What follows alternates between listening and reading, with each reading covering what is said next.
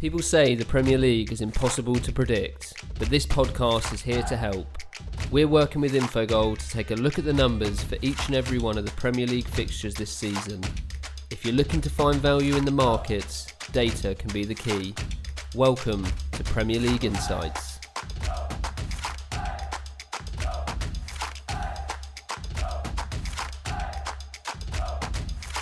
It's time for part 2 of Premier League Insights for Gameweek 31. We've got 8 games to go and plenty of opportunity to find value in the betting markets. The man to help do that, as it always is Jake Osgathorpe from Infogol. Long time no speak, Jake. How are you? Yes, not too bad, thank you. Just a little bit hot at the moment, given the lovely weather that's outside. But, you know, there's nowhere I'd rather be than discussing Premier League football with yourself. That's it. I won't keep you too long. We'll give our listeners what they want and then you can enjoy the weather. But let's get straight into it. We'll go with our first game, which is Manchester United versus Sheffield United. Two teams here that obviously had hopes of a top 4 finish and that would have taken a dent over the weekend. Manchester United were the better of the two teams in their game against Tottenham and should have really done more against what is a poor Tottenham defence. Sheffield United, on the other hand, they've had 2 games now since the restart, and in truth, they've barely showed up in either of them. It's just over 1 XG combined across the 2 games against Aston Villa and Newcastle, and they were comfortably beaten by Newcastle in their most recent game. And when you consider both Aston Villa and Newcastle are down there as the worst teams in the league, it shows how disappointing those 2 results are going to be for Sheffield United. It's going to be difficult for them to get back to winning ways here. Pinnacle's got Manchester United as a short 1.404 favourite, so that's around 68% chance of the win. Sheffield United are given just a 10% chance of getting the 3 points at odds of 9.33. It is interesting that we've seen quite a lot of action on the under 2.5 goals here. We know Manchester United are good at the back, but Sheffield United aren't as blunt in attack as people think, and they certainly aren't as strong as at the back as the table suggests. So they haven't got Dean Henderson, Manchester United loanee. He's probably been one of their best players this season. How does the Infogol model view this match? We're not as confident on a home win as what the market is. But we're coming to the same conclusions that Sheffield United have been exceptionally poor since the restart.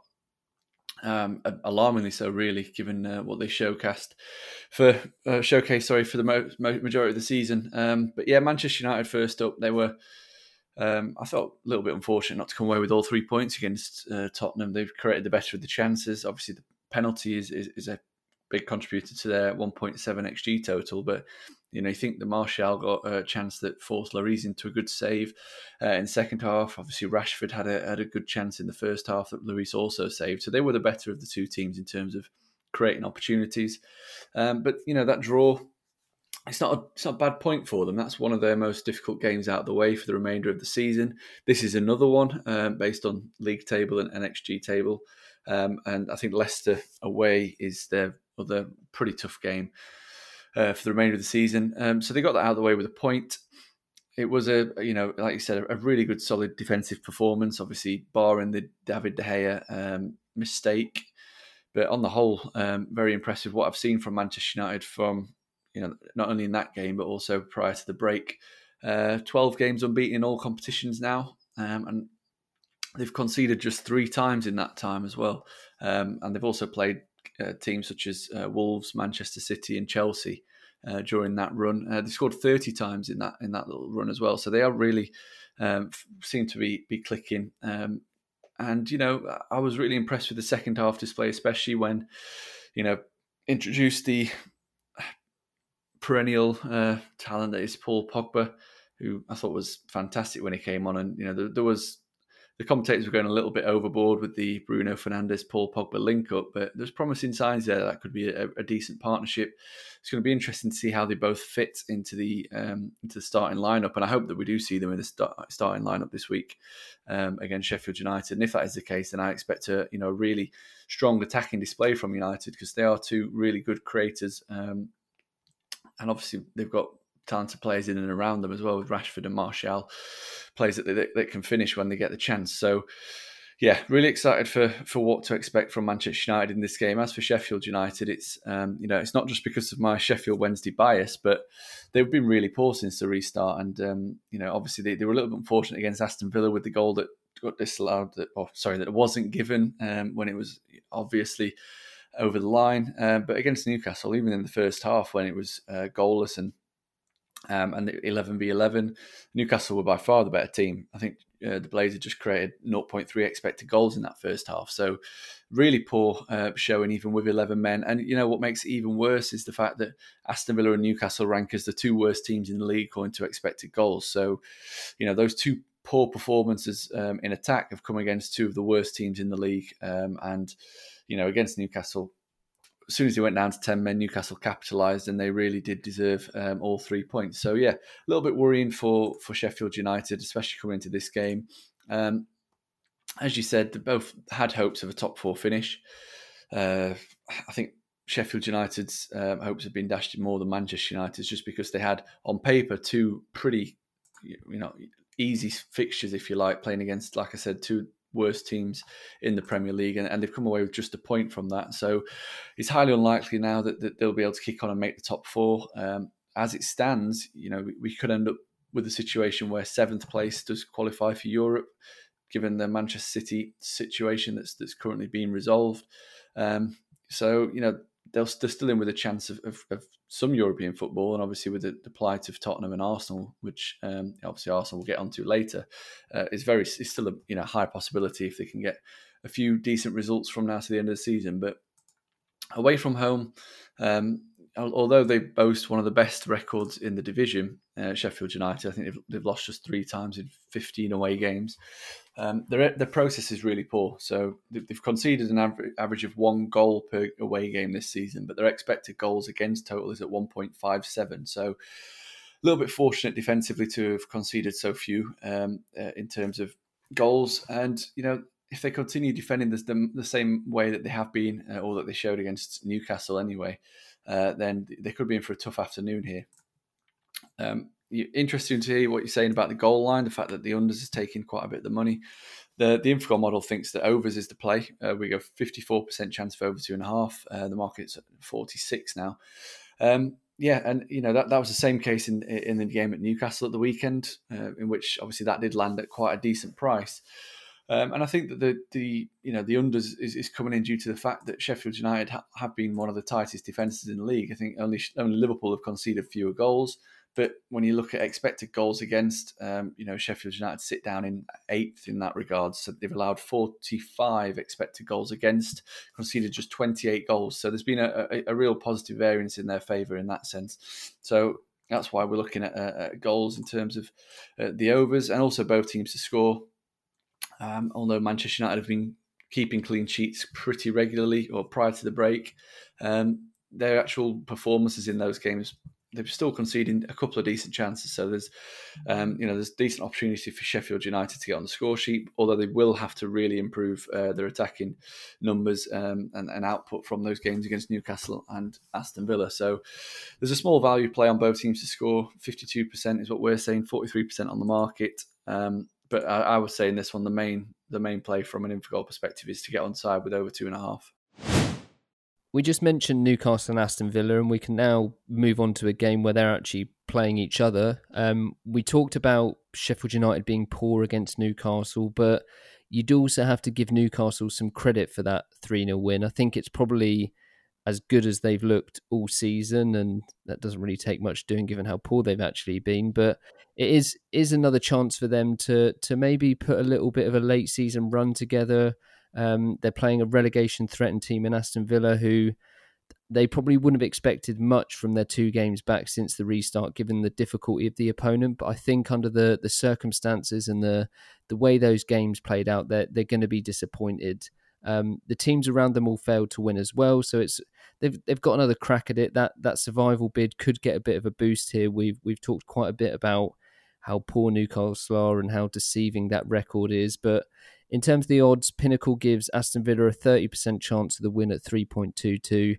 Newcastle are at 41% chance of victory at 2.35, and the draw is 3.38, which is just under a 30% chance. I know the Infogol model doesn't rate Newcastle too highly, but I don't think Villa fare much better according to the Infogol numbers. So is there value in the 1x2 here perhaps, or the low goals total of 2 and 2.5? Does that give you something to work with? No, we're looking at the 1x2 with pretty well, a lot of hope really, because there's a huge amount of value in backing the hosts, and I never thought I'd say that this season, given how poor Newcastle have been. But like you said, Villa have been even worse according to the underlying numbers. Yeah, I think Newcastle, I don't want to speak too soon because it's only a really small sample size, but from what we saw in the 2 games prior to the break and the game after 1 game post break, they really have improved in terms of underlying numbers, and it's a very small sample size. But notably, there's been a switch in formation from that last defeat, which came at Crystal Palace, from a back 5 to a back 4. And for whatever reason, that's improved both their defensive numbers and their attacking numbers. So against Burnley, they allowed fewer than, they allowed 0.7 expected goals against, created 1.4. Southampton, they created 3.1 and allowed just 0.4. And against Sheffield United, they created nearly 2 expected goals and allowed just 0.7. So we're seeing, a slight improvement, well, a massive improvement really in their underlying numbers. Like I said, it's a small sample size. Don't want to get too carried away, but it does seem to have coincided with a formation switch to perhaps a more attack-minded approach. So yeah, that win against Sheffield United was a really impressive display. And it was the 3rd straight game, if you include the Southampton and the Burnley game, in which they won the XG battle. And that's something that they managed to do only 3 times in the previous 27 league games this season. So, it's very rare that Newcastle win the XG battle, but they've done it in 3 consecutive games, and they've done it quite convincingly as well, which is quite impressive and obviously a little bit out of the ordinary from what we're used to seeing. So yeah, I'm full of hope now for Newcastle after being really down on them for the majority of the season. They look to have found a nice balance in the team. They've got some trickery in Alan St. Maximan. Joel Linton obviously got a goal. His confidence will be up for that. He does get in good scoring positions quite often. Just converting the chances being his issue. And obviously, in midfield, you've got John Joe Shelby, who is a really good ball progressor.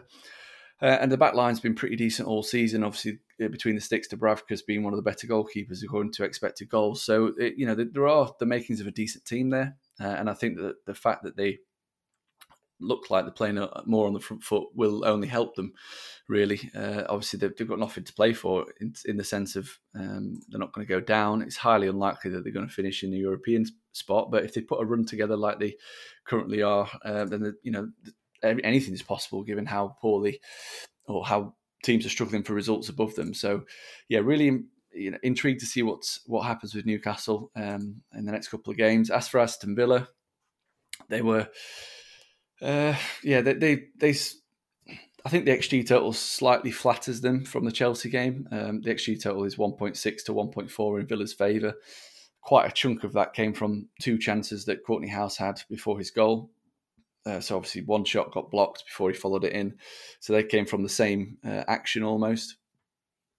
So I think that flatters them slightly. And what we've come to see, and it's still disappointing from Villa, is just the way that they crumbled when Chelsea scored the equaliser. I think it was 2 minutes later that Chelsea scored again. And that's just the kind of defending that we're used to seeing from Aston Villa. The worst defence in the league, according to expected goals, allowing 2.34 expected goals against per game. And they've also conceded the most non-penalty big chances, which is, Infogol calculates it, greater than a 35% chance of being scored. Villa have conceded 62 of those, which is the worst or the most in the league. Away from home, their XG numbers get even worse, allow nearly 2.6 expected goals against per game. So really fear for them in this game, especially if I'm right in thinking that Newcastle look to have turned a corner and playing a bit more on the front foot. So, decent amount of value in backing Newcastle to win here, which is not something you see very often with the Infogol model, given how poorly they are rated.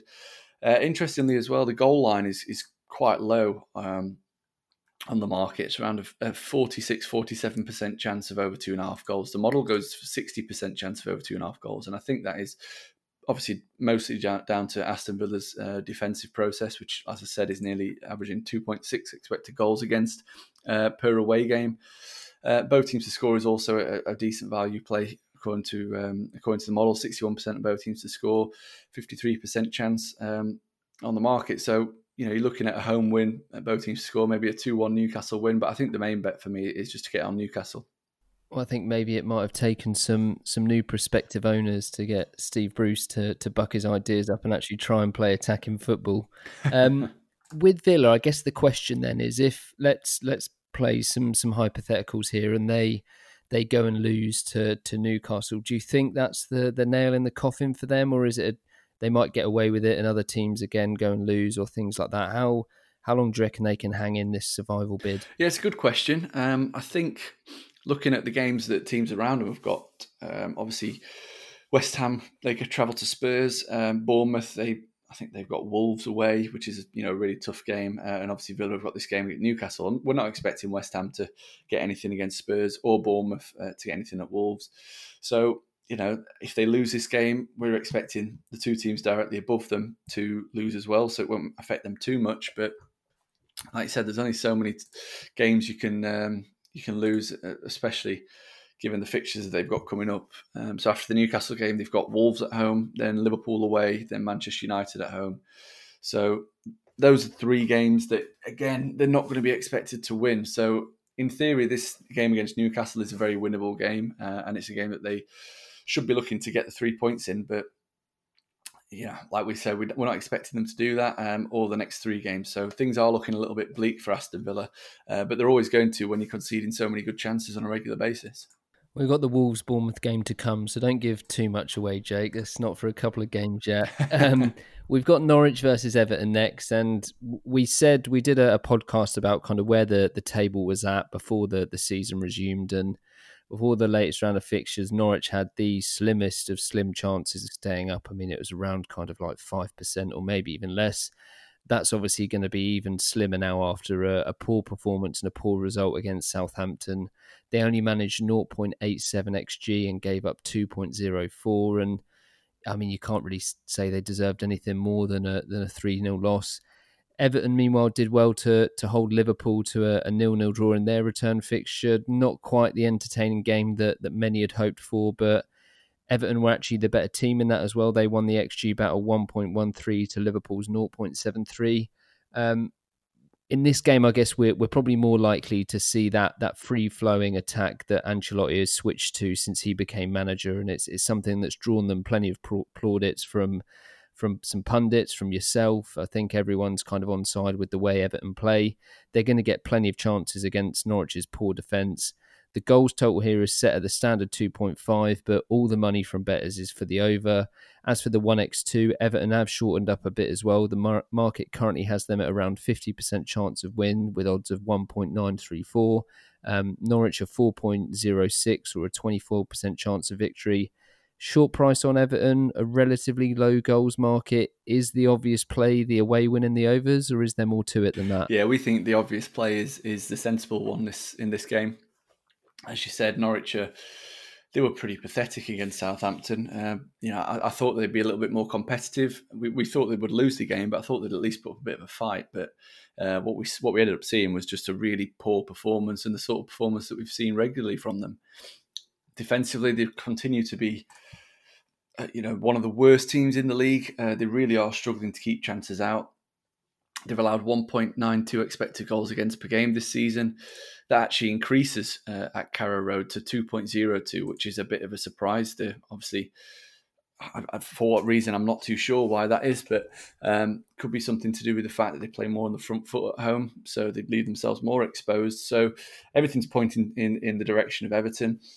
And it's really hard to get against them. I thought they were very impressive against Liverpool. They were the better of the two teams. They had the better openings, the better chances.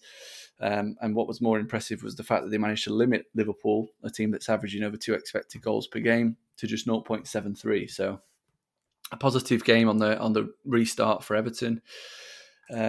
Obviously, you mentioned there, prior to that game, Everton have been one of the best attacking teams in the league. Since Ancelotti's appointment, they've actually been the 5th best team in the league overall, according to expected goals. And the process in that time has been 2.08 expected goals for and 1.29 expected goals against per game. Now, that is a process of a team that we would expect to be in and around the top 4. So whatever Ancelotti's done since his arrival has been nothing short of brilliant, really. He's got the team playing in a really expansive and attack-minded manner, made them really good to watch, fun team to watch. And I think that they're going to win this game comfortably. 1x2, I think you said 50% chance of an away win. Model goes 58%, so there's a decent amount of value there in getting onside with Everton to win the game. And obviously, the goal line itself is also we're on the overs. 58% chance of over 2.5.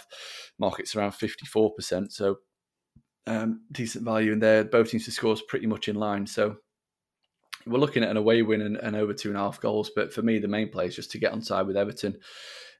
Given that Southampton went to Norwich and hammered them, Everton are a much better team than Southampton. So, by that very simple logic, it should be a very simple away win for an Everton team that really are one of the stronger attacking teams in the league. We hinted at it earlier, so now we'll get on to Wolves versus Bournemouth. And I think there's a lot of neutrals out there who probably find themselves rooting for Wolves. Still only their second season back in the Premier League, but they've been incredibly consistent. They seem really well balanced. They're just, unless you're a West Ham fan at the weekend, a joy to watch when you see them play. I think that was the game at the weekend, they obviously had to work a bit against West Ham. Their class showed through in the end. Adama Traore made a real impact after coming on. As for Bournemouth, they've been pretty consistent as well for a while now. Unfortunately for them, it's just they've been consistently bad. Struggled to kind of settle on that identity or the style of play for a lot of the season, and they've really paid the price for that. I think it was a poor result, a really poor performance for them against Crystal Palace, especially when you consider the teams around them didn't manage to win. I think any team that's putting up 0.55 expected goals at home to Crystal Palace in what was pretty much a must-win game, they can't really have many complaints if they end up going down after performances like that. Pinnacle, as you'd expect, are pretty short on Wolves here. They have a 62% chance of getting 3 points with odds of 1.588. Bournemouth given just 15% chance of the win with odds of 6.27. It's another one where the market isn't anticipating too much of an entertaining game, and perhaps another controlled, straightforward win for Wolves because the goals mark is set at 2 and 2.5, and bettors are fairly evenly split on that. I like Wolves. You like Wolves. Infogol likes Wolves. They're a short price, but should they be even shorter? Yes, yeah, we think they should be much shorter. We give them a 70% chance of getting the win compared to what you said, 62% on the market. So, yeah, Wolves are the play in this one, and it's not really hard to see why. They were very impressive against West Ham, especially in the second half. But obviously, they created enough chances to deserve to win the game. But what was more impressive was just how solid they are, or they were defensively, and how solid they have been all season long. They sit fourth in our expected goals table, so it isn't a surprise to see them in the hunt for a European spot again. They sit fourth in that XG table, and that's despite European commitments throughout the majority of the season and the harsh schedule. So that feat is made even more impressive when you look at how difficult they've had it this season. I think they started their campaign in late July, so they've had a really long season already. They've been playing this season, 1920, for nearly 360 days. So it's been a long one for Wolves, but they're rightly up there in contention for finishing the Champions League spots, at the very least a Europa League spot. They've averaged 1.7 expected goals for per game, 1.15 expected goals against per game. So they really are a solid defensive unit, and that's shown when looking at the number of non-penalty big chances that's been conceded this season. So Wolves are actually the best team in terms of conceding the fewest non-penalty big chances. They've allowed just 24 chances of 35% or greater in the 30 Premier League games that they've played, which is quite astonishing. And that's one of the main reasons why Infogol likes them so much. As for Bournemouth, it's really hard to like them, really. I thought they were really poor against Crystal Palace. Very tame display. Obviously, saw the lineup. It's pretty attacking 4-4-2. Josh King, Callum Wilson, David Brooks in there. But they just didn't create anything. Obviously, game effects probably counting into that a little bit. Palace went up 2-0 early, and the onus was on Bournemouth to break them down, and they just didn't look like doing that, even if they were still playing now. That means that Eddie Howe's side have picked up just 11 points from the last 19 Premier League games. And their XG process does reflect that, really, averaging just 1.17 expected goals for, 1.93 against. But for me, the most worrying thing for Bournemouth, it comes in attack. So ever since they were promoted to the Premier League, they've been renowned as a vulnerable defensive team due to the gung-ho nature of their football. But that was counterbalanced in the first 3 or 4 seasons by their attack being quite potent. And what we've seen this season has been a vulnerable defence but a non-existent attack. And that's the difference season on season, and that's why they're in such a perilous position. Taking all that into account, that's why we think they're going to find it really difficult to break Wolves down in this game. Wolves are superior in pretty much every metric. Unsurprisingly, like I've said already, the price of Wolves to win, it's huge value in just backing them, even though it's a short price. But if you're wanting a little bit of a bigger price, I looked a little bit deeper into the Asian handicap market, and you can back Wolves minus 1.5 at around about 2.7, 2.75, which is about 36% chance. And the model calculates that Wolves would cover that minus 1.5 handicap 48% of the time. So just around very close to even money, according to the model. So that's, if that's a bit too short for you, back in Wolves just straight up in the 1x2, then the minus 1.5 is also a really solid value play. You mentioned the goal line being quite low. Again, the Infogol model's looking at overs rather than unders. We're quite high on this one, 64% chance of over 2.5 goals. And again, that's going to be mostly down to Bournemouth's pretty shoddy defence. And both teams to score were much less likely compared to other matches, 53% chance of both teams to score. So although that doesn't, the value is in both teams to score, I personally would swerve that one. Maybe look at a Wolves win to 0, or like I said, minus 1.5 on the Asian handicap, which is a pretty decent value bet. And we've mentioned a few teams now that are in danger of going down. I'd be interested to know from your perspective, if we split them out, so Norwich, Aston Villa, Bournemouth, West Ham, Watford. I think Brighton are probably out of this question, given I know how you feel about them. But outside of we can say who deserves to go down based on underlying performance. We can say who deserves to go down over the period of a season and how long that is. But from your perspective, who out of those teams do you think deserves to go down based on kind of how they've played, what you've seen from them throughout the season, without kind of just looking at the pure numbers? Who would you pick as your 3 to go down? Well, I think Norwich, it's only 6 points at the minute, so you can't really say that they're certainly down, but I think that they're one of the teams that will end up going down. They've shown a bit of naivety, really, in their approach, especially defensively. I think Aston Villa will end up going down. I just think that while they can be exciting going forward, there just doesn't seem to be any balance in the team whatsoever, and that they are extremely vulnerable at the back. Worryingly so, especially given the amount of money that they spent. I think that's probably one of the other reasons why they deserve to go down. They've spent so much money, but don't seem to have reaped any rewards on that. And then it's between West Ham and Bournemouth. I think Watford I've been really impressed with them under Nigel Pearson. They've been really exciting to watch since he's come in. But yeah, Bournemouth and West Ham, it's really a toss-up. I think they've been as bad as each other. I think West Ham have the potential next season, given the players that they have, to perhaps improve on this sort of display this season, because I do rate some of the players in the squad. I like Sebastian Haller, Felipe Anderson, if these guys stick around. Pablo Fornals, I think, is a really good footballer, not being shown to the best effect this season.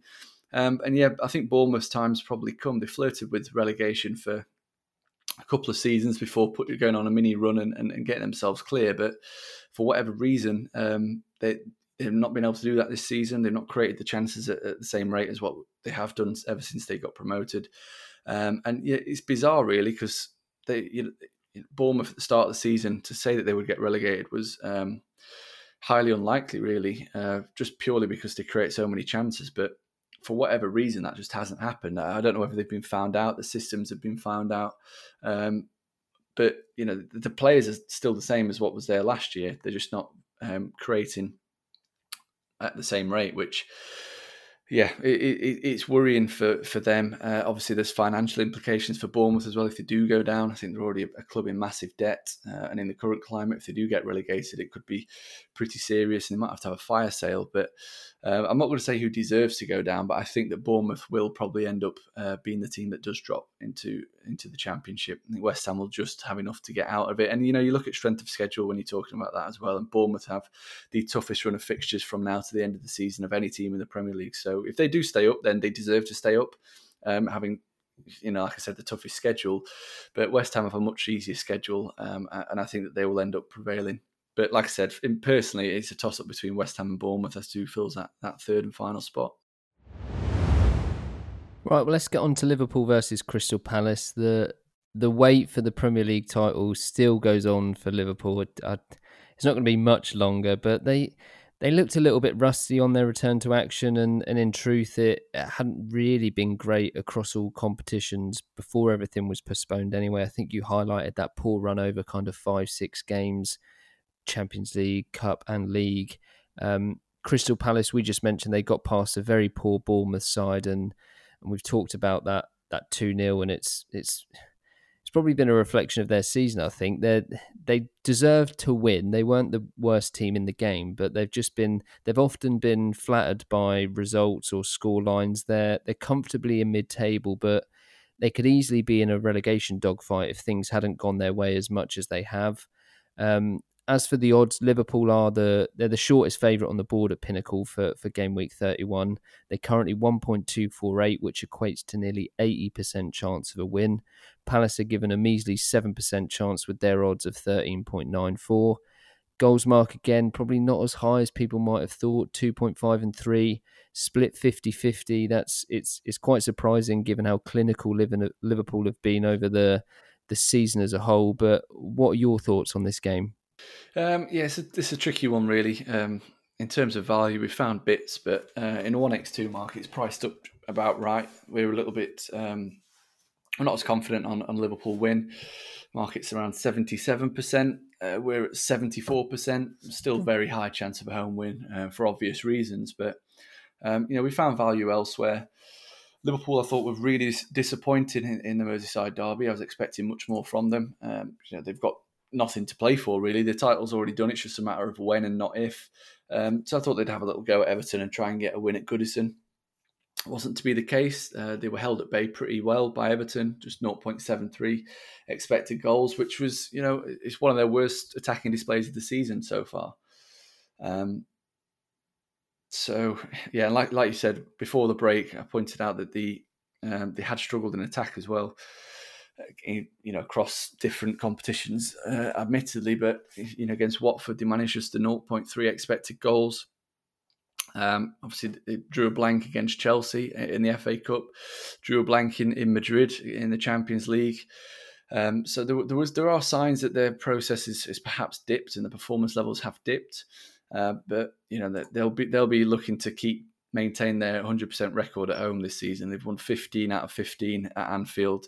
The process in front at Anfield is 2.34 expected goals for and 0.99 against. So mightily impressive. I think it's the second best or third best home process in the league.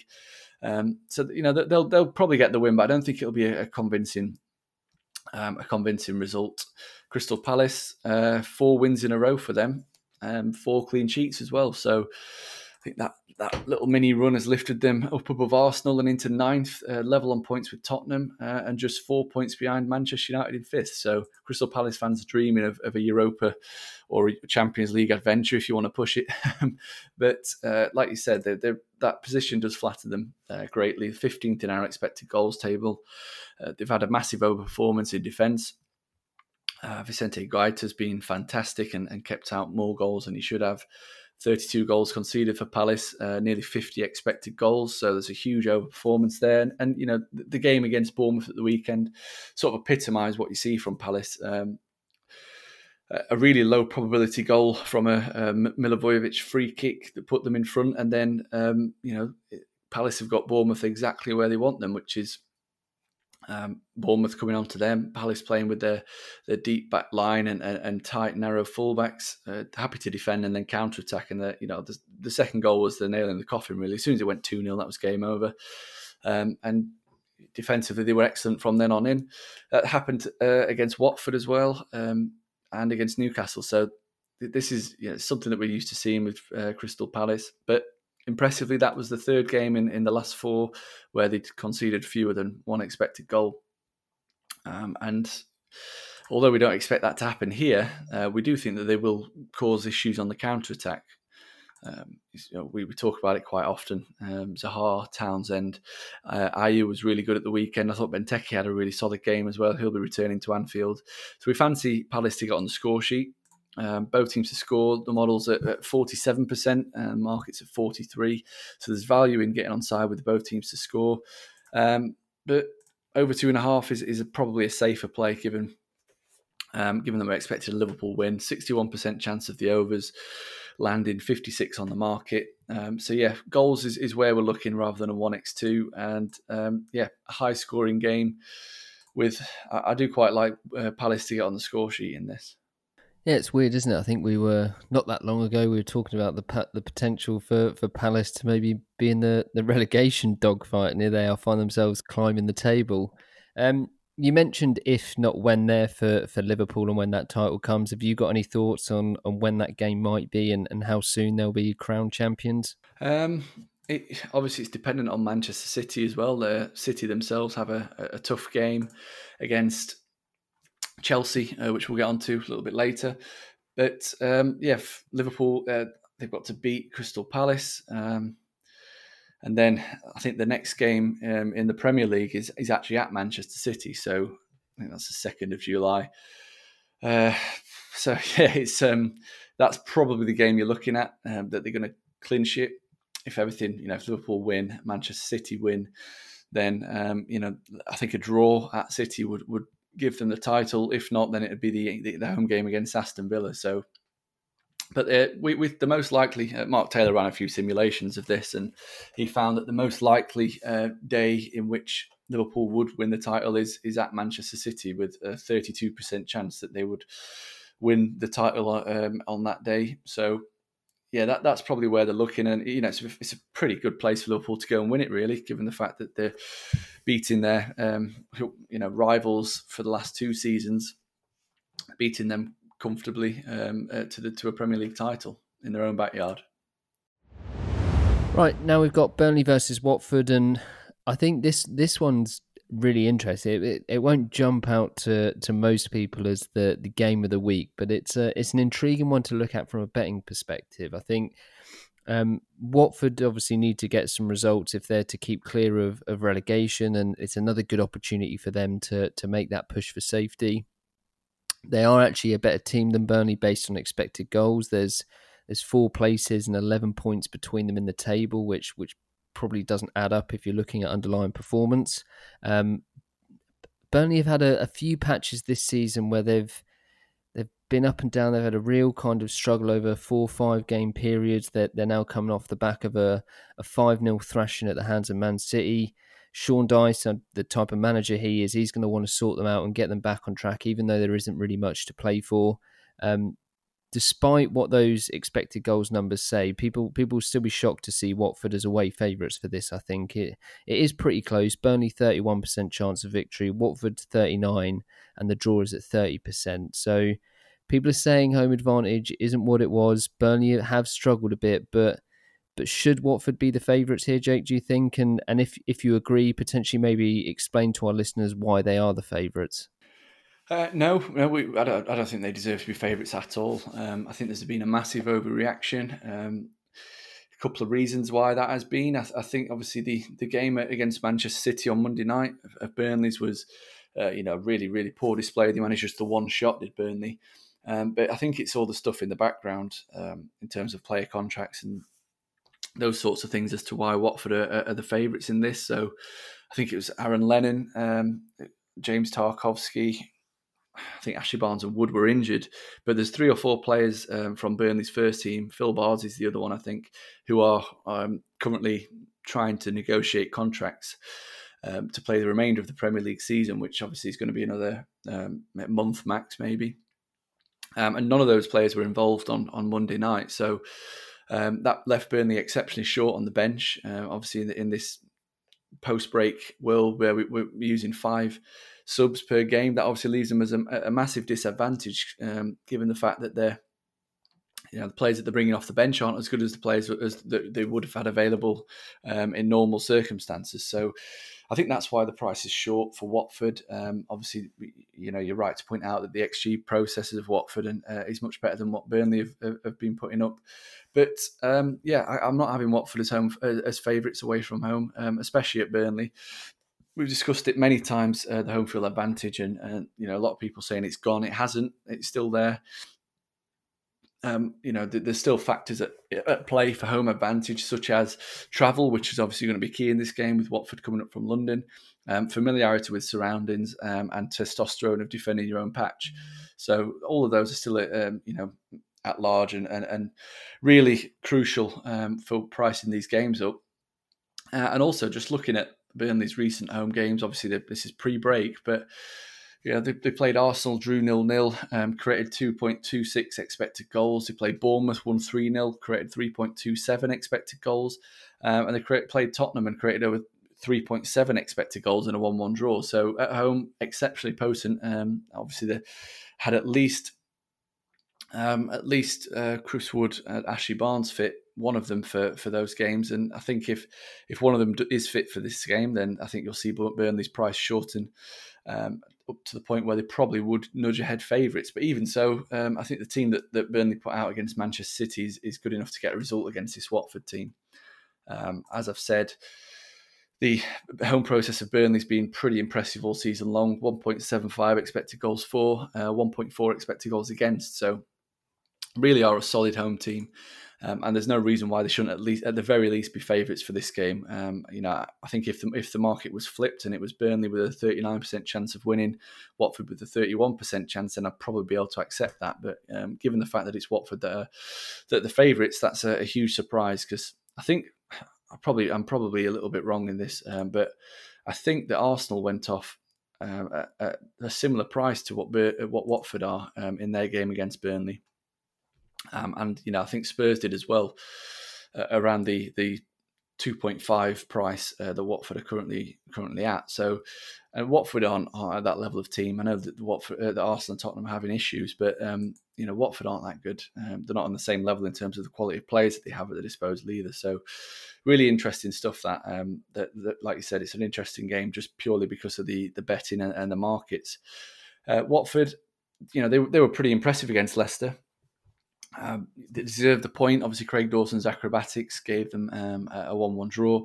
Thoroughly deserved a point, but most of their good work this season has come at home, so it wasn't a surprise to see them get something against Leicester. Away from home, it's been a real struggle for them, even under Nigel Pearson. They've picked up just 10 points from 15 away games, 2 wins in that time. So they have found life away from Vicarage Road really difficult, and that's shown in the process. So they're averaging less than 1 expected goal per game away from home, allowing nearly 1.8 expected goals against. So they really aren't a very good travelling team. If this game was at Vicarage Road, then I would expect Watford to be pretty strong favourites, around maybe 40, 42%, 43% of winning. But away at Turf Moor, there's no way I can get on board with Watford at 39. And in fact, given the price at Burnley, I think there's a huge deal of value in getting on side with them, even though they have a few issues in terms of personnel. The model gives them a 49% chance of winning. Obviously, everything that we spoke about in terms of the personnel issues, I would probably reduce that slightly to maybe 45, 44, because like I said, the first team that they put out the other day against Man City, I think it would be good enough to give Watford a game. So yeah, huge value in getting on side with Burnley. Goals also, I'm surprised the goal line's quite low. Watford, them quite an attacking team. They'll open up and have a go. I expect Burnley to do something similar. They're not really playing for anything either, other than pride. Overs, we're at 59%. The market's at 44%. So decent amount of value there. And it's the same with both teams to score. So expecting a pretty entertaining game. It won't be as one-sided, obviously, as the game against Manchester City. And I think there's every chance that even a depleted Burnley team could spring an upset here. What would be an upset given the prices that are available? Right, now we've got Southampton versus Arsenal, and two very contrasting results and performances from these two teams at the weekend. Southampton marked their return to the Premier League action with an easy win over Norwich, while Arsenal started pretty much where they left off with a 2-0 loss to Brighton. There is a massive swing with these two teams in terms of where their performances suggest they should be in the league. Southampton are about 6 places worse off in 14th when they've been around the 8th best team in the league according to expected goals. Arsenal, meanwhile, should be even lower than their position of 10th. They deserve to be around 13th based on expected goals. I'm not sure what more can be said about Arsenal in terms of how poor they've been. I looking at this personally, I can't believe how close they are in terms of price to Southampton. They're both pretty much bang on around a 35-36% chance of a win. The draw is just under 30%. Surprise me, Jake. Where do you think the value is in this game? The value is most certainly with Southampton. There we go. The market's got this as a dead heat pretty much. A pick'em game, which I'm hugely surprised about. I think Arsenal went off at around 2.5 against Brighton at the weekend. Obviously, we rate Southampton higher than Brighton. Better than Brighton on expected goals. So it's massively surprising that it's only gone up to 2.7. I'm slightly surprised that Southampton haven't come into favourites. I'm sure they will as the build up to the game kicks in. Southampton were really impressive against Norwich. I think it was 2.04 expected goals for, 0.87 against. I think one of the main things that people will be pointing at when making a case for Arsenal in this game is that Southampton have been the worst home team in the league, picking up just 14 points from 15 games, 4 wins at St Mary's, 9 defeats. And obviously, remember the drubbing that Leicester gave them. But, that 16 goals scored, 13-1 against, minus 15 goal difference. According to expected goals, their XGD should be around minus 4.2. And I think that's probably the difference of expected goals in that Leicester-Southampton game alone. So if you take that away, then all of a sudden they're performing like a pretty decent home team. They're a very potent side, and I'm not reading too much into the fact that they haven't picked up the results, because if you look at their actual goals scored per game at home, which is 1.07, and their expected goals scored per game, which is 1.45, then you'll see that they've been creating the chances but not taking them at the same rate as what they have done away from home, which has been obviously the main source of points. That applies to them defensively as well. They've conceded over two goals per game at St Mary's, but they're allowed just 1.6 expected goals against per game. So basically, they've been really unfortunate at home. The performances haven't been bad. They've just not got the results that they've deserved. Obviously, went to Southampton earlier in the season, picked up a deserved 2-2 draw, and I think they beat Arsenal here last season as well, 3-2. So they've got fond memories of playing against Arsenal, and I think pretty much everyone has in the Premier League. But yeah, I'm quite confident that Southampton will be able to get a result in this one. They destroyed Norwich in what was a very organised and clinical display. As for Arsenal, I think it's fair to say that 8-game unbeaten run that they were bragging about has been swiftly brushed aside. Obviously, defeat away at Man City was expected. The manner of it wasn't. Just how poor they were. And we obviously expected the defeat at Brighton, but many people didn't. And to be fair, I saw the team sheet, and on Infogol we had it lined up as a 4-4-2 with, I think, Lacazette and Aubameyang up front. And I actually thought that could potentially be a bit of a problem for the Brighton bet. But as it turned out, he decided to play a 4-3-3 with his best striker out on the wide left position, which it just baffles me. So yeah, that at the end, once I saw the fact that they were lined up as a 4-3-3, I was quietly confident that Brighton could get something. And according to expected goals, he probably didn't deserve to win the game, but it just that soft underbelly that we've seen from Arsenal just continues cropping up pretty much every game. So obviously they switched off for a set piece, and then obviously I think it was at the 93rd, 94th minute that Maupay scored in. and they just fell asleep. It was good movement. It was a good goal. But again, it just shows you their naivety in defence, and obviously the holding midfielders weren't really there to help for that goal. So there's a lot to work on, and as I've said over the last couple of podcasts, the process under Mikel Arteta hasn't improved at all from what they were showing again under Unai Emery. They're creating just 1.3 expected goals for per game under the Spaniard, and 1.8 expected goals against per game. So they're actually getting worse according to XG process. And in terms of obviously we spoke about Southampton at home having picked up a limited amount of points. Arsenal away from home have picked up less than a point a game, 14 points in 15 away games. They've won just twice on the road, 8 draws in that time, and their expected goal difference is minus 3.7. So they're a poor away side. You've got a poor away side playing a poor home side on paper. The difference is that the poor home side on paper actually aren't a poor home side when you delve a little bit deeper. But the poor away side are a poor away side. 1.24 expected goals for per game, 1.54 against over the course of the season.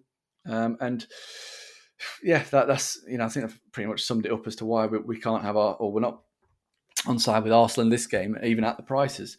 We're a 48% chance of a Southampton win. We've put them nearly even money favourites on the model. Market, like I said, around 35% a pick 'em. So huge value in getting on side with the Saints. We also think there's going to be goals, overs 62% on the market, 52% on the 62% on the model, 52 on the market. Both teams to score is the same, 62% on the model, 59 on the market. So a high scoring home win is where we're looking.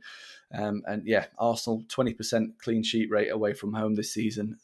Southampton 13% clean sheet rate at home. So both teams should get on the score sheet. And I won't be surprised to see another 2-1 home win for a new 2-1 away defeat for Arsenal, should I say. Right, now we've got Chelsea versus Manchester City, our last game for game week 31. I don't think it gets much better than a 3-0 and a 5-0 win on your return to Premier League action. The only downside for Manchester City is that it's all a little bit too little too late. This match is going to be another step up in terms of a challenge for them, though. I think Chelsea are the best team in the league outside of Manchester City and Liverpool. They thoroughly deserve to get one of those top 4 spots that they currently hold on to. Wasn't the strongest of returns for Frank Lampard's side. They edged past Villa 2-1. I think you said it earlier, they only managed 1.4 XG to Villa's 1.62, but anyone that watched the game knows that Chelsea were pretty much in control of that, and it was only a couple of chances for Villa that bumped those figures. Bettors are pushing Manchester City's price down. They are 1.833 on the road, so over a 50% chance of the win. Chelsea in the draw are pretty much the same price and given around 24% each. Bettors are also buying into the over 2.5 at 3 of Pinnacles, so one where we could see plenty of goals. What are your thoughts for this one, Jake? Yeah, I'm intrigued for this game. Chelsea are a team that we've been championing all season. Obviously, according to expected goals, they rightly sit in the top 4, even though they had their little wobble. And they're obviously a really interesting team based on their home performances as well. So it's an interesting game. I don't think anyone wants to play Manchester City at the moment. The way they've restarted, they've been excellent. But yeah, we'll start with Chelsea. I thought they were a little bit passive for most of the game against Aston Villa. Obviously, at halftime, the pundits in the studio were talking at how they dominated the game, and they had dominated the possession, but in terms of creating the chances, they hadn't really created anything of note in that first half. And it was only when Lampard introduced his subs and brought on an out-and-out left winger, Christian Pulisic, who obviously got the first goal, who got himself in a position that Loftus-Cheek, who was playing on the left wing, wouldn't have got himself in, just because Pulisic is an out-and-out winger. He's coming in from the left wing angle as opposed to an inside forward angle. And I thought Ross Barkley had a real impact in the game as well. Lively, his passing and the runs that he makes off the ball sometimes go a little bit under the radar. So it wasn't until the subs were made that Chelsea really stamped their authority on the game. And in the end, it was, in my opinion anyway, a pretty well-deserved win against an albeit poor Aston Villa side. I mentioned just before started talking about Chelsea's home process and home results. They've picked up only 24 points in 15 home games this season, scored 22 times and allowed 15 goals. And if you look at their expected goals numbers at Stamford Bridge, the goal difference is +7. Their expected goal difference is +22.9. So they've had a real underperformance in terms of results at home. 36.8 expected goals for per game, which is nearly 15 fewer than what they've actually scored. So they're creating plenty of chances, just not converting them. And this is a really good test for them. Obviously, they had that massive win at home prior to the break. They obviously beat Tottenham 2-1, and then Liverpool in the FA Cup, and then obviously thumped Everton 4-0, and that's no mean feat given the way that Everton were playing. So, the signs were that the results were taking a turn for the better, or at least regressing to a level that we would expect to see from them at home. But yeah, overall, their performances at home have been excellent. 2.3 expected goals for per game, 0.9 expected goals against per game. They actually rank as the second best home team in the league according to expected goals process. So a really interesting, a really strong home team playing against arguably the strongest team in the Premier League in Man City. They've been pretty much flawless since the restart. They're yet to concede a shot on target in 2 games since the break. I think that the XG aggregate from the games against Arsenal and Burnley is 5.5 to 0.3. So they've been pretty much sensational. They haven't put a foot wrong. And, it is extremely demoralising to all the teams, really, when obviously this 5 sub rule, you're already getting beat comfortably, and then you see players like Leroy Sané and Kevin De Bruyne and Aymeric Laporte warming up, just to name a few. Yeah, it knocks you back a little bit. This is obviously going to be a much bigger test. Arsenal, Burnley both rank as bottom half teams according to expected goals. Chelsea rank as the 3rd best team in the league, so it's going to be a much tougher test. But from what we've seen recently from Manchester City, it's really hard to get back against them. I think the price is pretty fair. Their away process is excellent, as you would expect. 2.53 expected goals for, 1.21 against. But in terms of the value in this game, we're actually finding value in opposing Man City. We've got City at 47% chance of a win, so odds against. The market's got them at odds on. So whether that be a lay of Manchester City at the prices or getting on side with Chelsea or the draw double chance, that's the value play from the 1x2 market. I personally would wait for team news on that. I think if Lampard plays a similar team to what he started with at Aston Villa, then I think it'd be a difficult afternoon. I think if they want to get anything from the game, they're going to have to try and attack Manchester City and try and exploit the gaps that are left there from the attacking fullbacks that also have the capabilities to go narrow. In terms of goals, you said that the overs has taken most of the money. We actually disagreeing with that. We think that the unders could perhaps be a play. 55% chance of over 2.5 mark on the model. Market's at 58%, so small value in opposing the overs. And that goes for both teams to score as well. But, we're 57% chance of both teams to score. So hard to really to commit to backing against both teams to score, especially when you have 2 really strong attacking teams. But yeah, the main value play in the one is coming in the 1x2 market in getting Chelsea on side, really, in whatever way you can. Like I said, they've been the 2nd best home team in the league. The best home team, according to expected goals, is Manchester City. So Chelsea have been better at home, according to XG, than Liverpool. So yeah, they're going to give them a real test. Obviously, they could do Liverpool a favour if they get a result here in terms of Liverpool winning the title. But yeah, I think it's going to be a really entertaining game to watch. But I'd save most of your money until the team news is announced. Yeah, it should be the game of the weekend, and it's a nice way to end the podcast for Game Week 31. The fun doesn't stop, Jake. We just got to wait for the action to unfold now, and we'll be back again to do it all again for Game Week 32. Thanks for the time as always. Appreciate you coming on. Yeah, thanks for having me, Ben. And thanks to everyone for listening. Remember to head over to infogol.net, follow @Infogol app on Twitter, and download the app on iOS and Android to get more help with your Premier League predictions. All of the odds for the upcoming matches are now on pinnacle.com. Good luck with any bets, and remember to always gamble responsibly.